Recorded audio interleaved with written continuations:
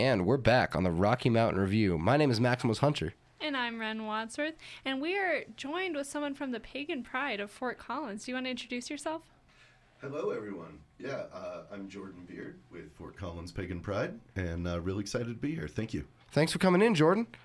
All right, so let's start it off by talking about what paganism is. And your website describes paganism as kind of an overarching umbrella term for a number of different spiritual affiliations. Can you tell us a little bit about what that means and how you define paganism? So that's actually a thing that gets really complicated really quickly, but the really short version is that paganism is a spiritual path that centers around nature, the seasons, solar and lunar happenings. Any religion or spiritual path that falls under that category or takes cues from nature can fall under the pagan umbrella term, but it kind of depends on the individual whether or not they consider themselves a pagan or not. So that actually leads into our next question about how you would describe yourself spiritually. Well, that also gets a little complicated. So personally, I call myself a Taoist with Native American medicine leanings, but I am also an eclectic pagan priest. So for those that know about paganism, I have relationships with the Norse gods as well as a few of the Greek gods. And for everybody that's not a pagan, that's probably going to sound pretty weird. But that's the way I would describe myself. So how do you, for those of us who aren't pagans, how do you kind of explain following gods from different backgrounds under the same faith? Yeah, that's actually a pretty common question. The trick there, and the way that I would put it, is that it has to be a personal reaction. You put your energy out there, you put your intention out there, and then what comes back to you and what talks back is the thing that you then connect with. And that may be a concept, that might be a deity, it may be just a season, an element, a plant. Whatever you put out there and it talks back, that's the thing that you are then relating to. So it's really about personal connection. Absolutely. Absolutely about personal connection. There's very little dogma in the pagan sphere. It's more about that feeling, that personal reaction to things. Gotcha. And then would you be willing to go a little bit more into pagan pride? Absolutely. So paganism is often very misunderstood, and it's been that way for a very long time. One of the big things that we get is, I'm just going to throw it out there, is that people think that we worship the devil or that we're Satanists. We get confused with other organizations and other faiths. We're not those things. We don't believe in a devil. So why would we worship him, when we don't believe it exists? So we're out there to try and dispel some of those misconceptions, some of those misunderstandings. Pagans are out there in every walk of life. They're your neighbors, we're doctors, lawyers, we work at the grocery store. We're normal folks that want the same things that everybody else does. We want a better world, we want clean air, we want our kids to grow up happy and healthy. We want a world that supports and is more kind and caring and loving. We have a lot of the same morals that anybody else does, but this stigma still exists. So Fort Collins Pagan Pride is out there, as well as many other Pagan Pride organizations nationally and internationally, to try and spread real information, to really dispel those misunderstandings, to get the information out there that we're here, we're not scary, we're friendly people, and we're in your community trying to do good, do better things. And what do you think could happen if people's perspectives towards paganism changed and they learned more and lost those misunderstandings? Well, for one thing, I think a lot of the prejudices that pagans face would evaporate. Knowledge is really key. When we reach out and we get to know each other, it's harder to hate one another. there are people that actually get threats for being pagans. Myself, I was actually threatened with losing a job at one point because of my faith. My direct manager, thankfully, was a good guy who said, just don't let the owners know that you are not a Christian, and it'll be okay. And so we kept it secret for years. I was able to keep that job because I did keep it secret. But now I'm out, what we call the broom closet, no longer hiding. And I'm out here. I'm not afraid anymore. And I'd like to see that be a thing that everybody's free to be themselves, be it about their religion, gender identity, sexual identity, whatever it is. People should be free to be themselves. And that's one of our hopes, is that getting paganism out of the closet, getting it to not be so scary, educating people will then let them be open. Makes sense. So let's talk about paganism as that kind of term about people being free. Are there affiliations, be it religious or spiritual, that paganism does not describe? Oh, yeah. There's actually many. And again, it's really a personal thing. Just as an example, most people would not classify Buddhism as a pagan faith. However, there are Buddhists that do classify themselves as pagan. It does take a lot of inference from natural cycles, from the seasons, things like that. And a lot of the cues of Buddhism are taken from nature. So that's an example. Another one, Satanism, Church of Satan, really not pagan faiths at all. They don't fall under that umbrella. There's a lot of them out there that would not fall under that classification.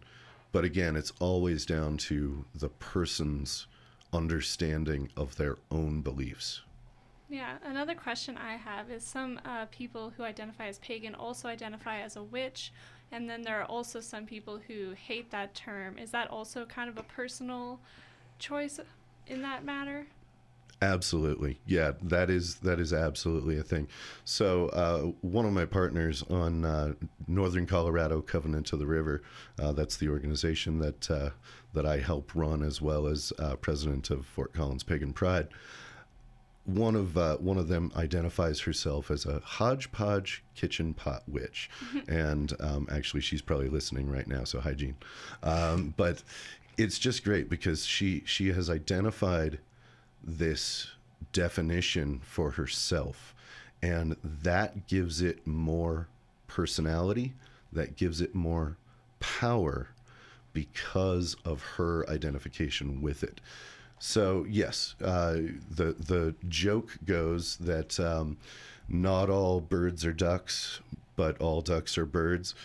That doesn't always work for paganism, but in general, you can say that most witches or Wiccans are pagans, but not all pagans are witches.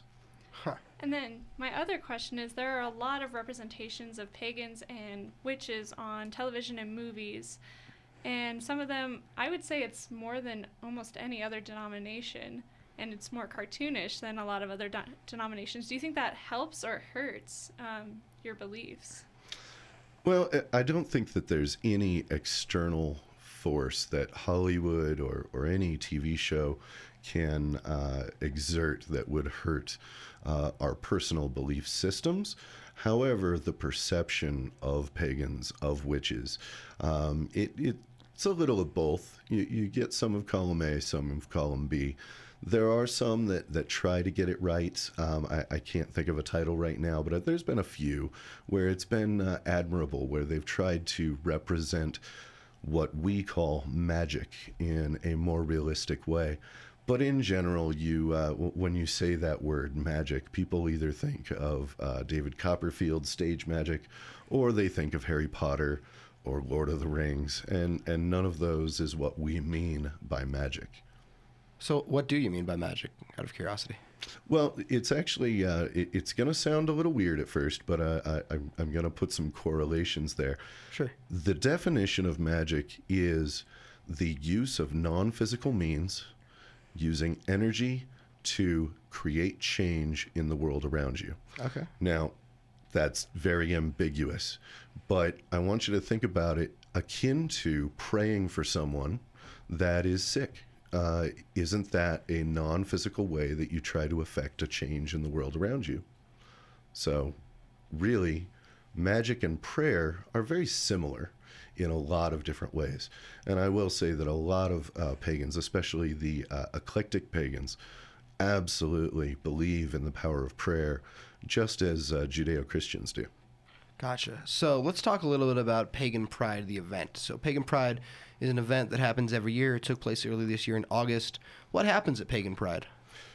Well, so the main thing with Pagan Pride Day, which is the event in August, as opposed to Pagan Pride, which is the organization, Gotcha. is that we want to get the message out there and let people come and meet each other.